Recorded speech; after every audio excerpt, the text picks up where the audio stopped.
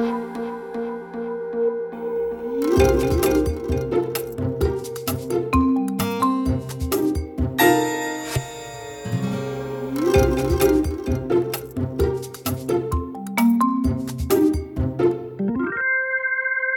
to Managing Marketing. Today I'm sitting down with Mark Jones, Chief Storyteller and CEO of Filtered Media and co-host of the podcast The CMO Show. Welcome, Mark. Thanks for having me.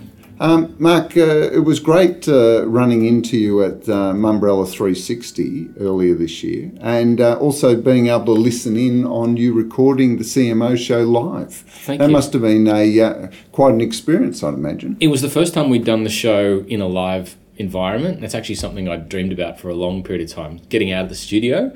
So great experience. And it worked so well. I mean, it really, the audience participation or just engagement was palpable in the room. Oh, well, thank you. That's very kind. The theme of the particular episode was making media great again, which is the obvious Trump connection. And so I think that kind of brought its own energy. Plus also our guest, the CMO at Fairfax, Michael Laxton, is a fantastic talent. So being able to help people understand what that brand is going through in terms of being able to connect with their readers and their customers and stakeholders, it was a really good experience to get inside the mind of the first CMO. Now, you mentioned Fairfax then, and in some ways this journey or Filtered Media, your company that you co-founded, actually came from that background. Give us a little bit of the story on how Filtered Media's come to be. Thanks. It's an interesting one. I spent 2 years at the Financial Review. I was the technology editor or IT editor. And prior to that, I was at IDG, both in Australia and San Francisco for about 8 or 9 years, actually close to 10, I think. And so this long background in technology, business, B2B content as a journalist and an editor, writer, opinion writer, etc. And then when I left Fairfax, I actually had the opportunity to contract back to them. I was producing a podcast, doing some digital marketing, and freelance journalism. So really Filtered Media, has a big hat tip to Fairfax for helping me get started. Yeah, and interesting because it's sort of the start of the gig economy, wasn't it, around 2007, 2008? I guess so. Everybody has their own journey. Freelance journalism has been around for a really long period of time, and that's how I started. And the interesting thing that happened is that I started noticing the freelance word per word rate was kind of going down, right? And then I saw this kind of corporate line, and I could charge double or more for a similar kind of product. So when you've got a young family and thinking about what you're going to do with your time, you sort of have to make some big decisions. Now, you've just shared your story, and yet storytelling, and especially brand storytelling, is such an important part of your business, isn't it? It is. My wife Heather and I had this idea. Her background is in corporate PR and communications at IBM, Lenovo, and worked with lots of great brands over the years, also in San Francisco and here. And of course, mine was in journalism. We thought, what happens if you put those two disciplines together? What happens if you can go to a brand and say, we can look after not just the strategy and the messaging side, but also the content piece and how you can tell that story in a really engaging way. And it felt a bit like oil and water at the time, that never the two should mix. But as it turns out, there was a market for it. Well, it's interesting because often within organisations, corporate affairs or corporate strategy and marketing are almost at odds with each other, or at least talking with different voices. Do you think this is where brand story or corporate story can actually unify that? Yeah, we've been in the market with this line, telling your story brilliantly, for many years now, since, I don't know. At least 10 years. At least 10 years. And I'll sort of take you to a moment in time. We're part of the PROI, the Public Relations Organisation International. So it's a network of independently owned PR agencies. We're actually second in revenue billing globally to Edelman. And I was at the annual summit, and it was interesting talking to my peers from around the world. And there is this global consensus that the disciplines, if you like, from a channel perspective around, PR or earn paid, owned, shared, all these types of channels that we have access to, we're looking for a way to bring them together in a cohesive way. In my view, storytelling is the answer to that. Storytelling is the one thing that unifies everything that you do. If you think about it, your brand is a story. Your customers is the other segment that I think about. They have a story of their own, but also a story as it relates to your brand or not. And then the other part of this, this sort of, if you like, three spheres of influence is the channel story. So what you need to do is try and find a way to bring all of those things together. And again, a story is the best way to do that. And stories, do you think of it as sort of the one story, or is it actually a whole series of stories on a theme that actually builds over time? Or does it vary? Yeah, again, with the brand story, what's the narrative of a particular brand? You could take Nike back in the early days before they were bigger than Adidas. It was, in shorthand, kill Adidas, right? The underdog. All different brands have a narrative, a primary narrative that they embody themselves and they take to market. So you start from there, and then you develop these messaging pillars, and then as the, if you like, the tree extends out, it gets into more granular messaging down. But I do think about it as a narrative, and if the best example is a movie director, and what's this arc that you're taking people on, and that's if the brand is the director, how are you going to take people through a journey? But unlike a movie where I've got the audience's attention for 2 hours, it's actually fragmented. So how do I take them on this journey through all these different touch points? And that's where it gets interesting.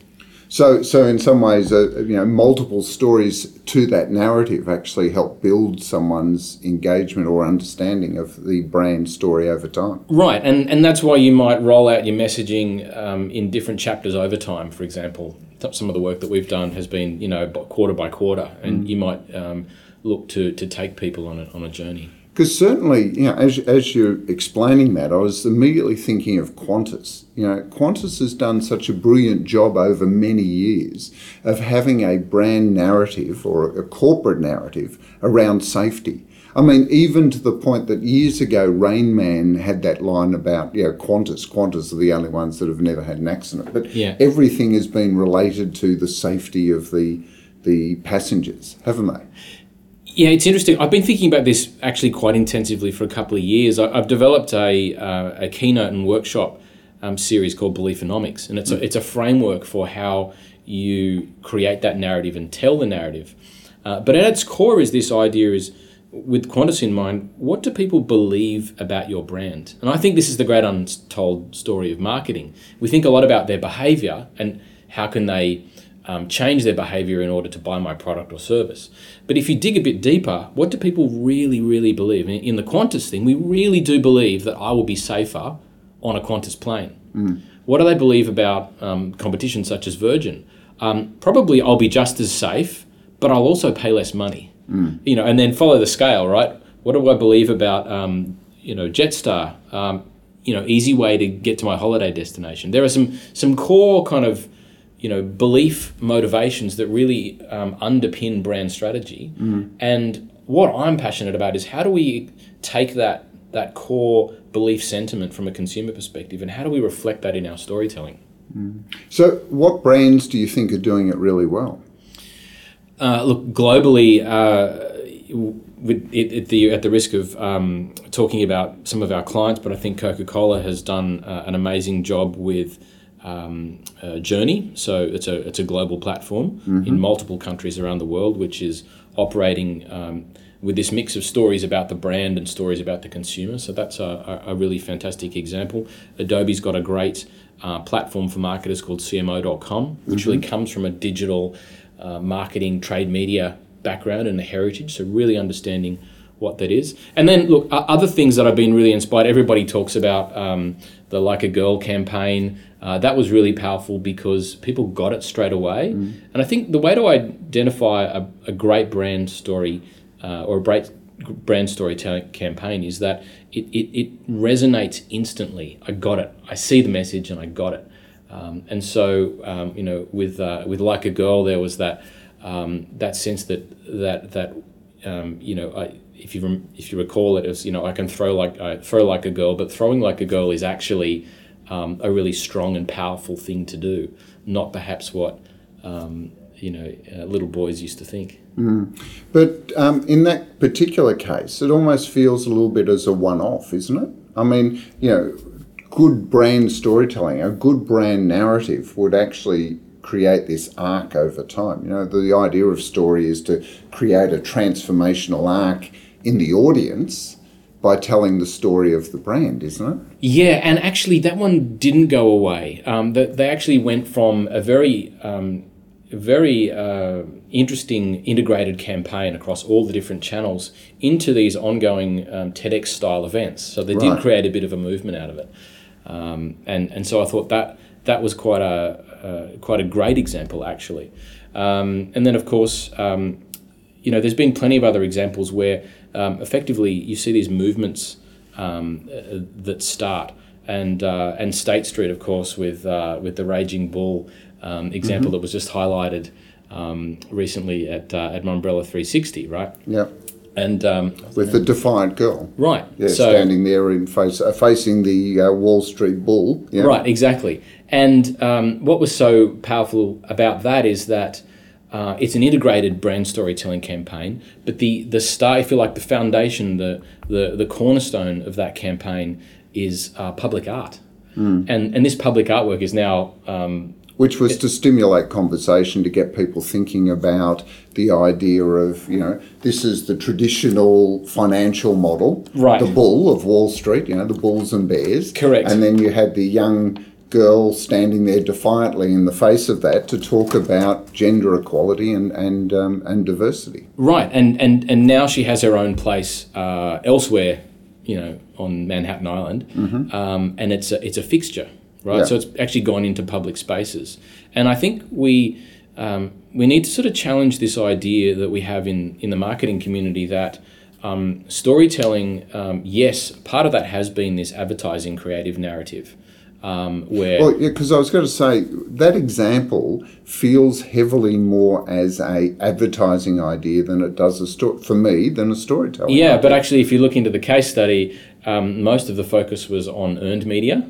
So there was a strong PR element. There was a very strong social element, and also content. So brand-funded, brand-produced content that was all timed to come out and to tell the backstory of this girl and how they all sort of came to be. And it all fueled itself. The advertising spend was very low.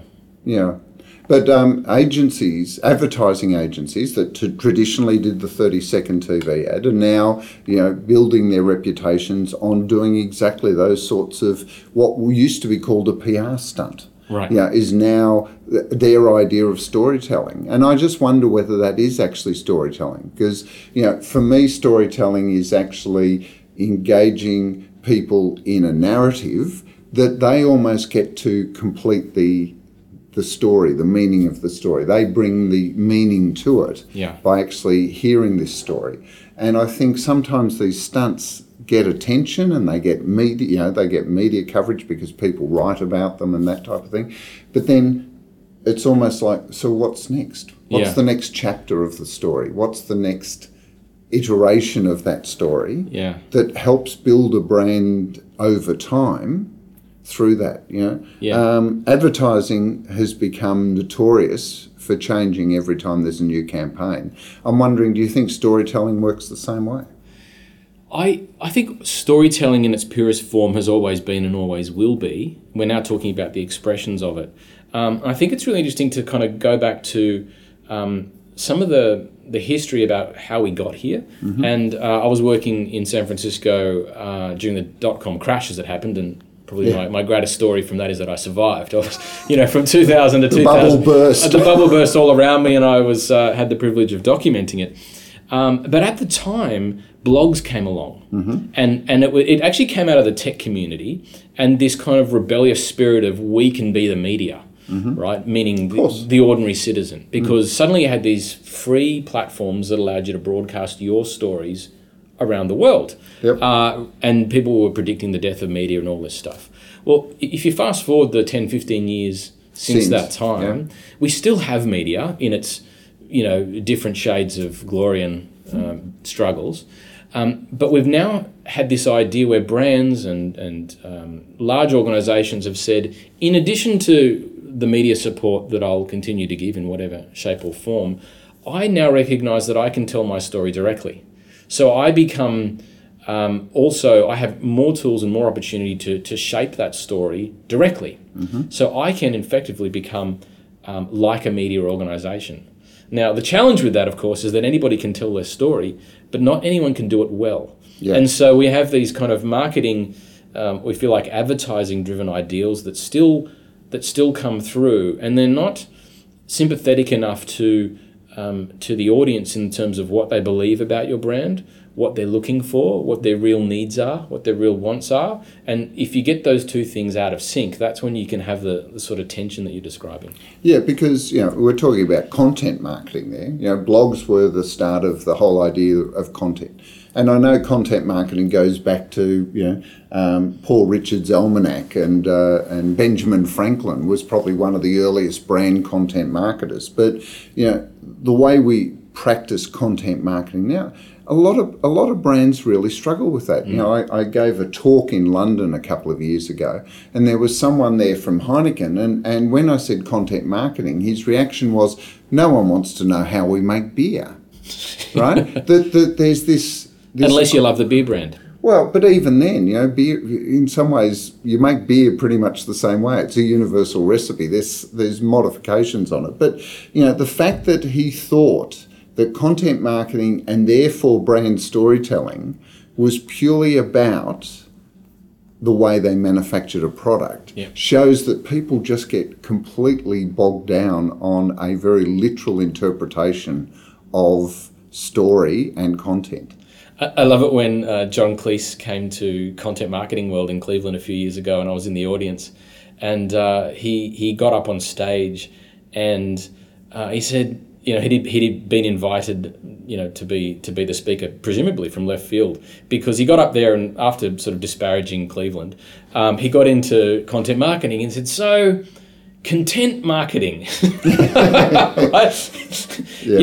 And from the outside, it's a bit like that, right? What is this? I mean, content marketing or content marketing? It's very easy to be confused, if you like, at a surface level. What's happened specifically to content marketing over the years, because I, again, followed this really closely, is that this fragmentation of channels that we're experiencing is only getting more fragmented. The tools that we have access to are only growing. We've got ad tech and martech stacks seemingly growing in number and volume and complexity.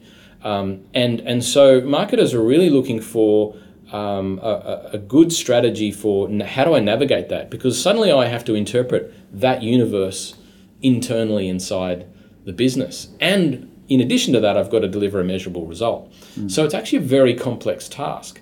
So in my view, if you can get the story narrative right, you can know what the brand strategy is, what the brand story is from beginning, middle to end. And you can know how that relates to your customers and potential customers.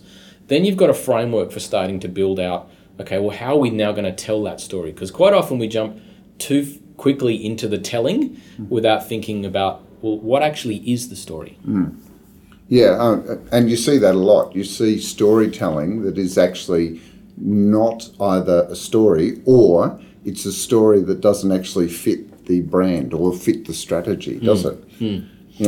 And is that, but also a lot of brands are actually turning increasingly external to get their story told, aren't they?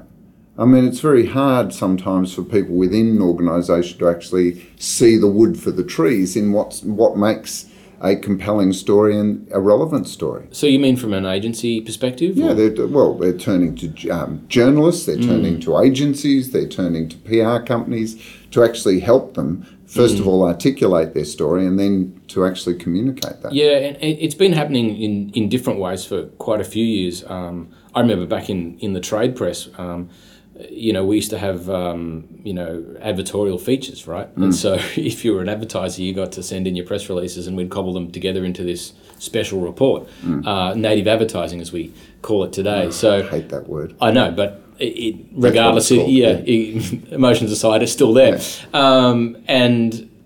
So that's an expression. But so we've been looking at that. It's interesting too. We've got this real influx into the marketplace of independent freelancers, ex-journalists, and so forth. So that's one channel. PR companies, social companies, advertising agencies, content marketing agencies.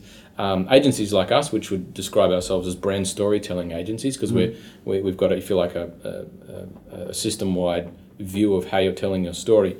And so the choice then becomes, well, who's best to help me get the strategy piece right? Who can help me get the execution piece right? And then thirdly, who can help me measure it and prove to my stakeholders, internally and externally, that actually this thing is working? And in that process that you do, how often do you find, because there's a brand story, but there's also a corporate story, isn't there? And how often do you find organisations that have a great corporate story that can be extended into being the brand story as well? And should the two be the same anyway? You know, what's been amazing to me is just how strong the appetite is at an executive level to get this story piece right. I've been doing workshops and keynotes around this under the Beliefonomics platform, the framework that I've developed. And when you talk to CEOs and boards about what is the narrative of our company, this is actually what they live and breathe. Because you know in sort of communication theory that there's really two lines of communication narratives that are going on in a company. One's what the company says is happening to us and to our customers, and the other one's what the staff say is going on, right? And ideally you want those two things to be together, but they don't always align. No. So when you come to a board or to a CEO and say, let's figure out have you documented what this story is? Like what was your origin story? What was the vision that you had? What were the trials and the challenges that you had to overcome? And then how did you do that? What was the growth piece? So how did you actually go from these early formative stage? Tell us the chapters of it. And then finally, what's the destiny story? How have you realized that early vision? If you haven't documented that whole piece, you haven't actually documented what your story is. And so you present that to them and say, here's the steps to document that. Incredible interest in being able to do it, because suddenly the creative mind explodes. Hang on, we haven't actually told how we came through the adversity to triumph piece, because they're still there. So it just hasn't been told yet, or we haven't actually really articulated what our origin story was, which is always a hot button.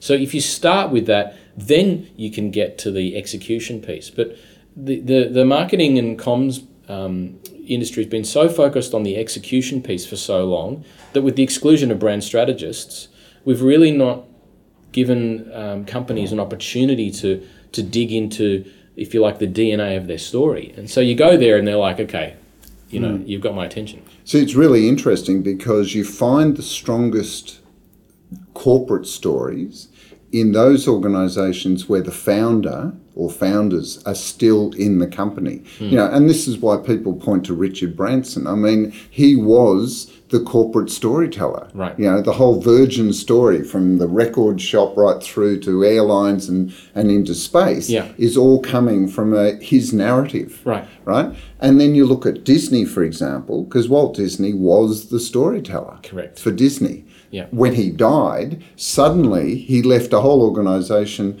trying to work out, well, what would Walt have done, rather than understanding the narrative and then interpreting it for the modern era. Because that's the thing, a great narrative, a great corporate brand narrative is something that will persevere through all sorts of changes. Right. Because it goes to often what is very fundamental about the human condition. In the case of Disney, it's just the wonder of magic.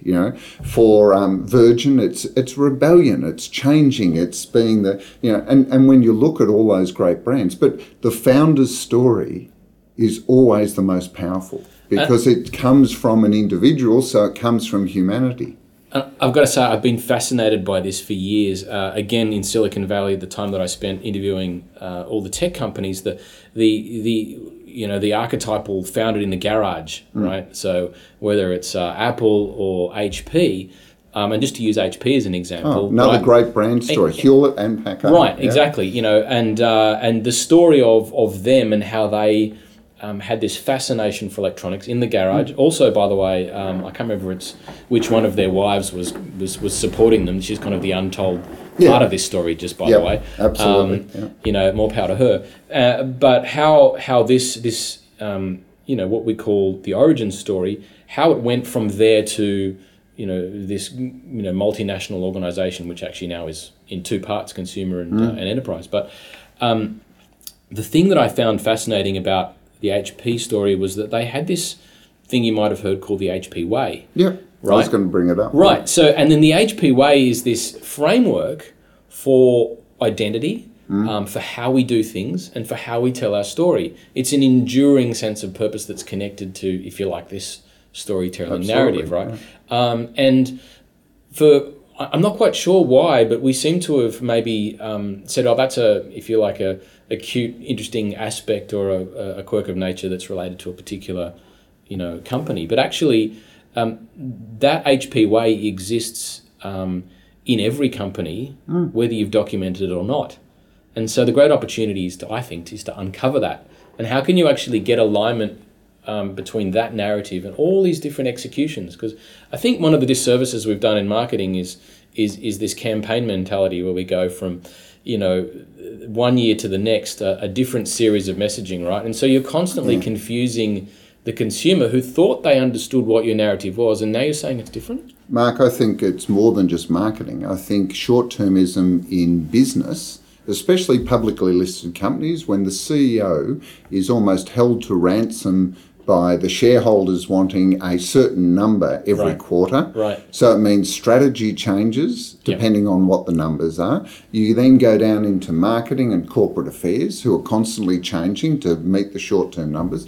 And yet I think that's why the founder's story, and HP Way is insightful in that it was the founders who had almost like stumbled upon or decided that it was important to capture that. Because at the point that a company floats, and you would have seen this with lots of startups, as soon as, you know, there's a certain amount of seed money comes in, the investors have more say than the actual founders. You know, and at that point, when all it's about is delivering shareholder value, in quotes, and the purpose of why you started in the first place completely gets lost. And again, I'd go back to the core consumer beliefs in your brand. What do they believe about you? And are you messing with that? Because if you're messing with it, it's actually got to be consistent with your story. You're either a company that continually changes and you don't know what it is from one thing to the next. That could be your story. Or it's this pattern of consistent growth, which is what most companies want. So you have to make sure that what you're presenting to the market is actually aligned with how people perceive you to be. And I know that we've been around this block a lot of times with design thinking and, you know, the customer experience and all this stuff. It still gets back to that core belief. And I think a great example in Australia is Woolworths Fresh Food People, right? I'm not haven't had anything to do with Woolworths or that retail sector. Yeah. But what I loved about that particular story, of course, is that it used to be Woolworths the Fresh Food People. Then it wasn't for a whole number of seasons, and then they had to bring it back. Why? Well, I think it's brilliant from a pure sort of messaging perspective, because it depositions the competition, right? By default, the others are not fresh food people. But actually, what was this story that was in the mind of consumers was, I believe that I'll get fresh food from them as well as all the other standard stuff, right? So why would you give that up? Why would you give it up? It's the same with Nike, that every 2-3 years or so they have to bring back the Just Do It, right? Just to remind you. By the way, I've got all these other things going on, but don't forget we're still the Just Do It company. So I've got a theory on this, which is organisations and especially marketers get bored with their story. Because one, they've never articulated it as a story. It's a strategy, right? And strategies are there to be changed. Yeah. And the other thing is, because it's not a story, because the great thing about a narrative is that you can always add a new chapter to the story, right? That continues the story along. And so if you start thinking about corporate strategy and marketing strategy as about building a corporate narrative, that talks to all stakeholders, shareholders, employees, customers, suppliers, everyone, and that your job is to continue that narrative week in, week out, month in, month out, forever, and remain relevant. And it reminds me of Jim Collins' book, Built to Last. Yes. Because he said purpose sits at the centre of that. Now, he called it purpose, but it could easily be the articulation of that purpose, could be the corporate narrative. Yes. Your job is to constantly evolve how that purpose is delivered to remain relevant. Yes. You know, when going back to Disney, because I love it as a brand, but Walt Disney, it was animations, it then became movies, it then became theme parks.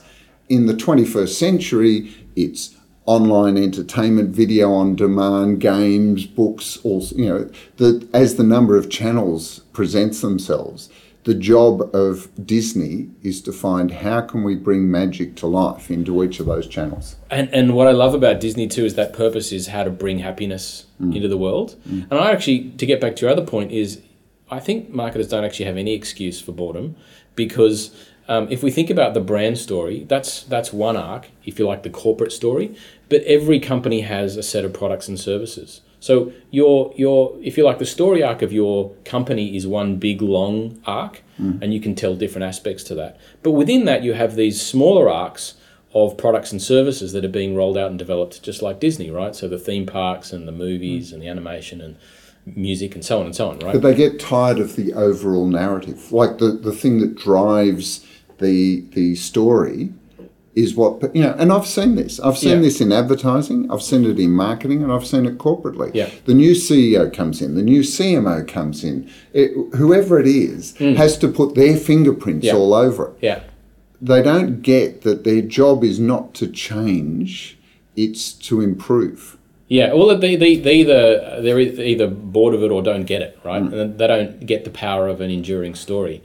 And I don't think there's any more graphic example of tweaking a formula than what we're seeing with Star Wars, right? So, speaking of, you know, Disney, right? So the great fear of Star Wars fans is, what are they going to do to this enduring, important franchise? And so you have different directors coming in with their different interpretations, a la marketing directors, of how the story should grow and evolve and change. And of course, you upset, you know, the diehards. You might bring in some new people, but ostensibly you're messing with a, you know, for better or for worse, a big meta story. So I think the message for marketers is do you understand that as a CMO working with the C-suite, you have the opportunity to be the director of that story, even though the consumers are also, you're actually telling their story as much as you're telling your own. You're actually, to the extent that you can influence it, you're the director of this narrative. And I think if we lose sight of the importance of that, you're actually kind of, well, you're not going to have as much fun to start with, and you're kind of missing the point about the change and the opportunity that you have to grow.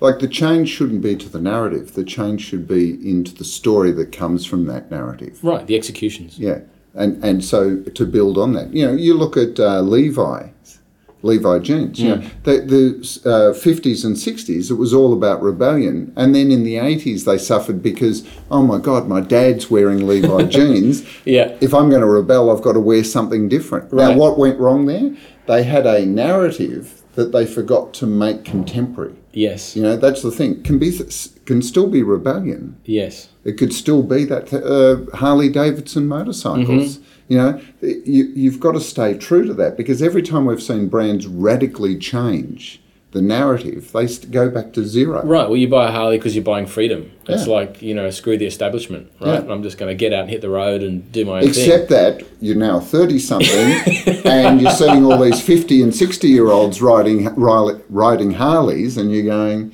am I really screwing the establishment? Because that's my boss riding a Harley. Yeah, and I think this generational change is an important one, right? So finding those connection points from an enduring story that are relevant to the new and emerging generations, that's where the hard work comes around product innovation and those smaller arcs that I spoke about. So maybe it's hard because you're evolving an existing narrative, and so it's so much easier to just throw it out and start again. Yeah, I think so. And again, classic baby with the bathwater. Just be careful you don't throw them both out, right? So, you work with a lot of companies, I imagine. Yes. You said that corporately, CEOs and boards are really interested in articulating their corporate story. Yes, they are. Do you also find that marketers, are they inclined to also participate in that, or are they off doing their brand story separately? They are, but from a different perspective. The CMO or the head of marketing and head of comms, there's a lot of pressure going on, and I've seen this across a number of organisations, is that you have a lot of things that you're trying to achieve at the same time. You're trying to keep everybody in the organisation on the same wavelength. Mm-hmm. In many cases, you've got silos of responsibility and siloed budgets, so you've got sort of conflict around that. You've got your internal comms, you've got your external comms, and there's different degrees of pressure on measuring the outcomes of what you're trying to do. So they're trying to get a lot of things done, and so they get it. In fact, any marketer or comms exec will tell you that storytelling is ostensibly fundamental to what they do.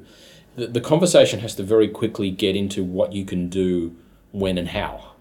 So you're coming, you're touching on the strategy, but it's very quickly like, yeah, but show me. Like, I haven't got a lot of time here. So when's this going to do something? Yeah, it's a different conversation.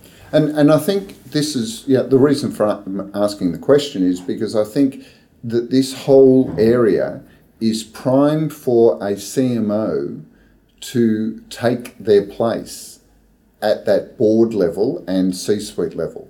Because we've done work with quite a few companies, and especially in the last 3 years, where we've worked with CMOs and helped them articulate what they started out thinking was a brand story that they had, but how to actually broaden that into a corporate story.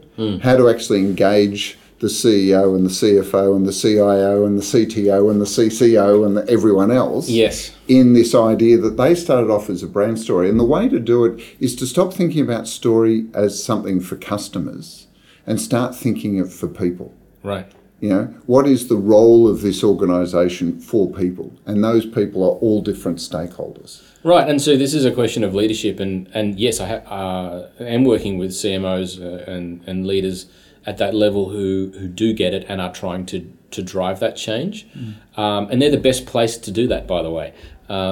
Just referencing the interview we did on stage with Michael Laxton from the CMO at Fairfax, when we spoke with him at the Mumbrella event, he was saying he thinks that actually we've become so data-driven as marketers that we've kind of lost sight of the value that we bring to the board from a creativity perspective. In his message was stop outsourcing your creativity to agencies and others.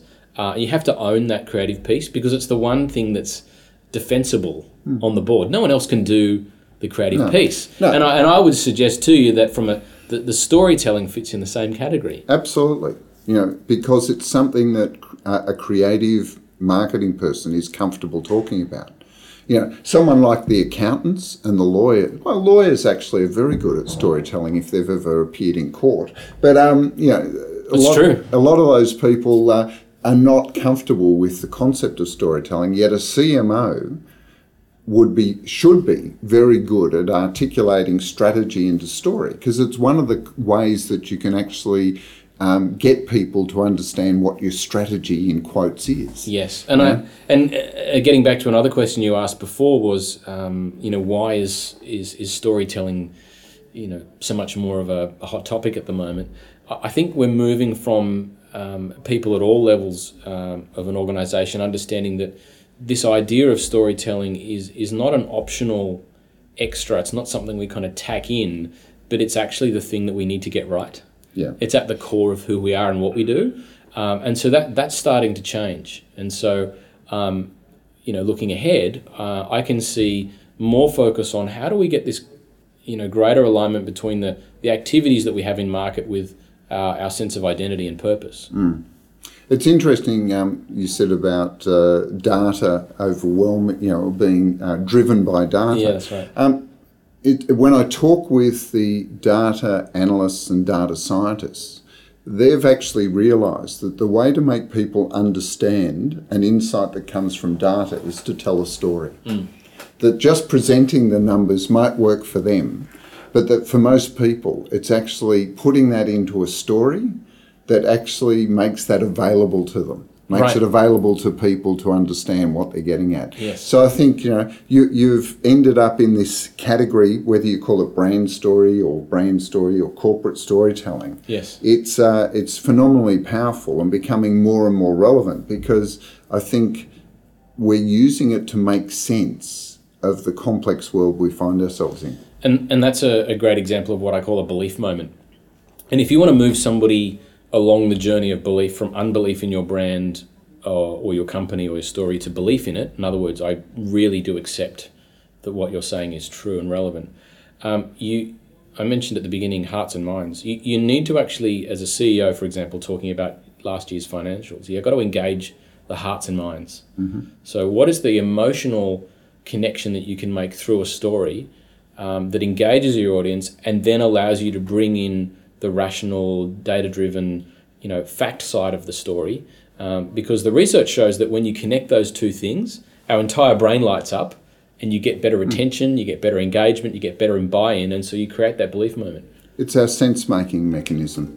It's the way we make sense of things. Right. Mark, we've run out of time. It's been great talking to you, and some terrific stories. But let's finish on a downer. What's the worst brand story you've ever heard?